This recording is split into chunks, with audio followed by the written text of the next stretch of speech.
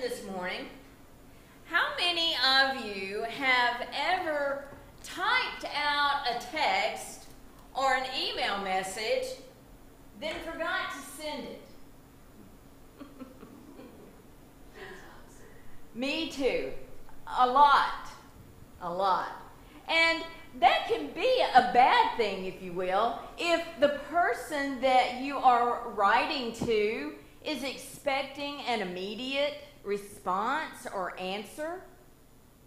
But on the other hand, it can be a good thing, just in case you have written a hasty response or an angry response or a bitter response.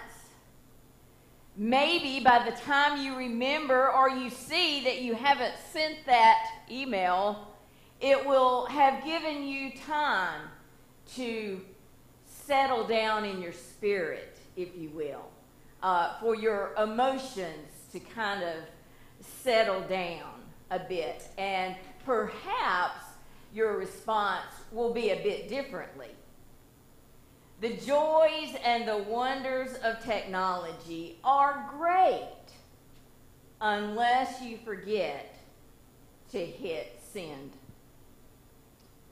I absolutely love the book of Isaiah. Some of my favorite verses and some of my favorite words come from Isaiah's book. Words such as, comfort ye, my people. The voice of him that crieth in the wilderness, prepare ye the way of the Lord. And our words for today come from Isaiah 61, verses 1 through 4, and then 8 through 11. The Spirit of the Lord God is upon me, because the Lord has anointed me. He has sent me to bring good news to the oppressed, to bind up the brokenhearted, to proclaim liberty to the captives, and release to the prisoners, to proclaim the year of the Lord's favor and the day of vengeance of our God, to comfort all who mourn, to provide for those who mourn in Zion, to give them a garland instead of ashes, the oil of gladness instead of mourning, the mantle of praise instead of a faint spirit. They will be called oaks of righteousness, the planting of the Lord to display his glory. They shall build up the ancient ruins. They shall raise up the former devastations. They shall repair the ruined cities, the devastations of many generations. For I, the Lord, love justice. I hate robbery and wrongdoing. I will faithfully give them their recompense, and I will make an everlasting covenant with them.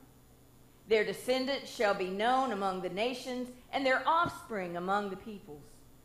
All who see them shall acknowledge that they are a people whom the Lord has blessed. I will greatly rejoice in the Lord. My whole being shall exult in my God. For he has clothed me with the garments of salvation. He has covered me with the robe of righteousness, as a bridegroom decks himself with a garland, and as a bride adorns herself with her jewels. For as the earth brings forth its shoots, and as a garden causes what is sown in it to spring up, so the Lord God will cause righteousness and praise to spring up before all the nations. May the Lord add his blessing to the reading and hearing of his word. Let us pray. Almighty God, we thank you for your words found here in Isaiah. And Lord, although they were written and spoken to a time and a place far away from where we are, our hearts and our ears resonate, Lord, when we hear these words. So may they settle in our hearts so that we may draw upon their strength in the days to come. In Christ's name we pray. Amen. Isaiah, even though he was light years away from any kind of technology, was sending a message to the Jews. A message from God to his people. Isaiah said, "The Spirit of the Sovereign Lord is on me." God says, "Here is my servant, whom I uphold, my chosen, in whom my soul delights. I have put my Spirit upon him." Now, if you went forward to Luke's gospel, you would recognize that these words from Isaiah were the very words that Jesus read from the scroll in his home church. Words that once he finished reading and said that had been fulfilled in their presence, almost got him killed. But Isaiah continues, "God has sent me to bring a message of good news." Now, the context of our scripture this morning is the aftermath of the exile and the beginning of the restoration of God's people.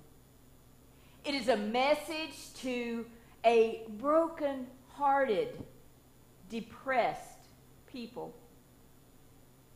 And the similarities of the original context, and perhaps in a way our own context today, can't help but be noted.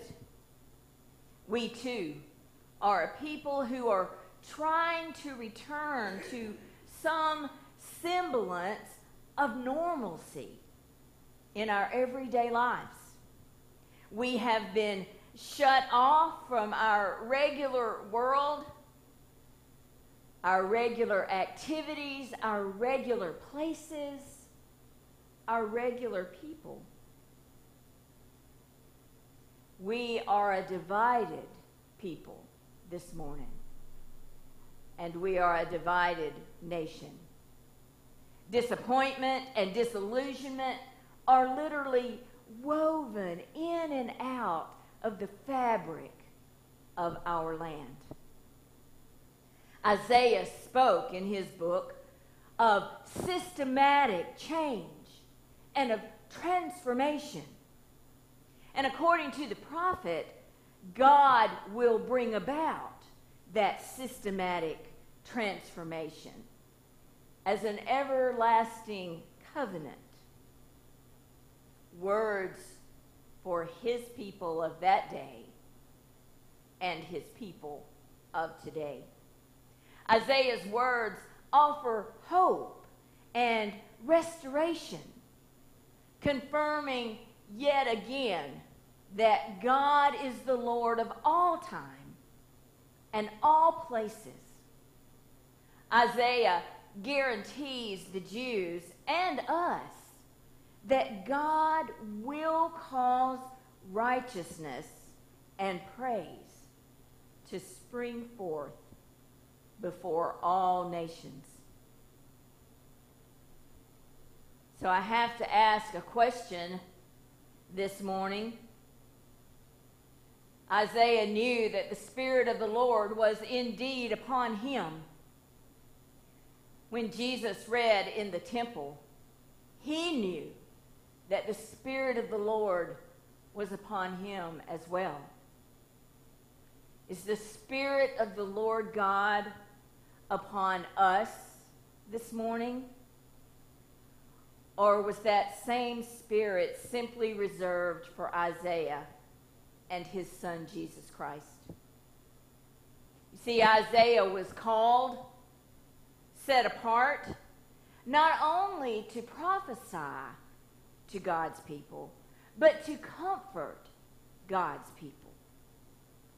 And aren't we, through our acceptance of Jesus Christ and our baptism as a sign of that, called and set apart to do the very same thing? We too are called to be an influence in the world.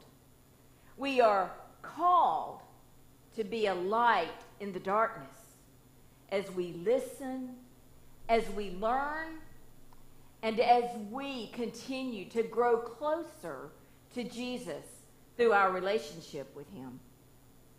We have all the wisdom and the love that comes to us through that relationship with Jesus and the gift of the Holy Spirit.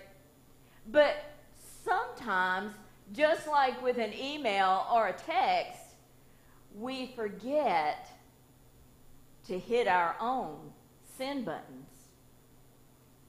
We forget that we are called to go out into the world, to be sent into the world, to reach those who continue to live in darkness. Those who need that light of Jesus Christ in their own hearts. Just as Isaiah was sent to the people of Israel, we have been sent out into our world to bind up, to proclaim, to comfort, to provide for our brothers and sisters in the world. We too are those oaks of righteousness planted by the Lord to glorify himself.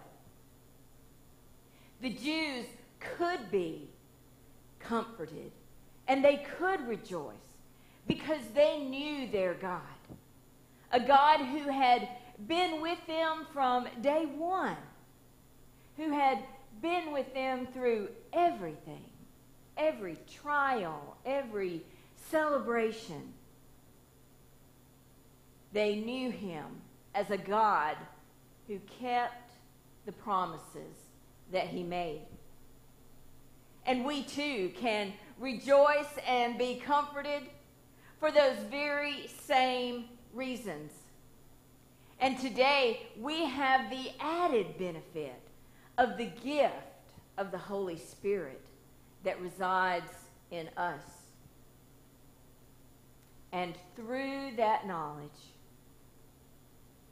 and with Christ's love in our hearts, we too can go out into the world. So if you take absolutely nothing away from our service this day, I pray that you will remember this. Hit your send button. Go ye into all the world and preach the gospel to every creature. As we close, I offer again these words from the prophet Isaiah. They are words that I heard many times, and I finally answered when I answered my call to ministry. The words come from Isaiah chapter 6, verse 8. Then I heard the voice of the Lord saying, "Whom shall I send, and who will go for us?" And I said, "Here I am, Lord. Send me." Amen and amen.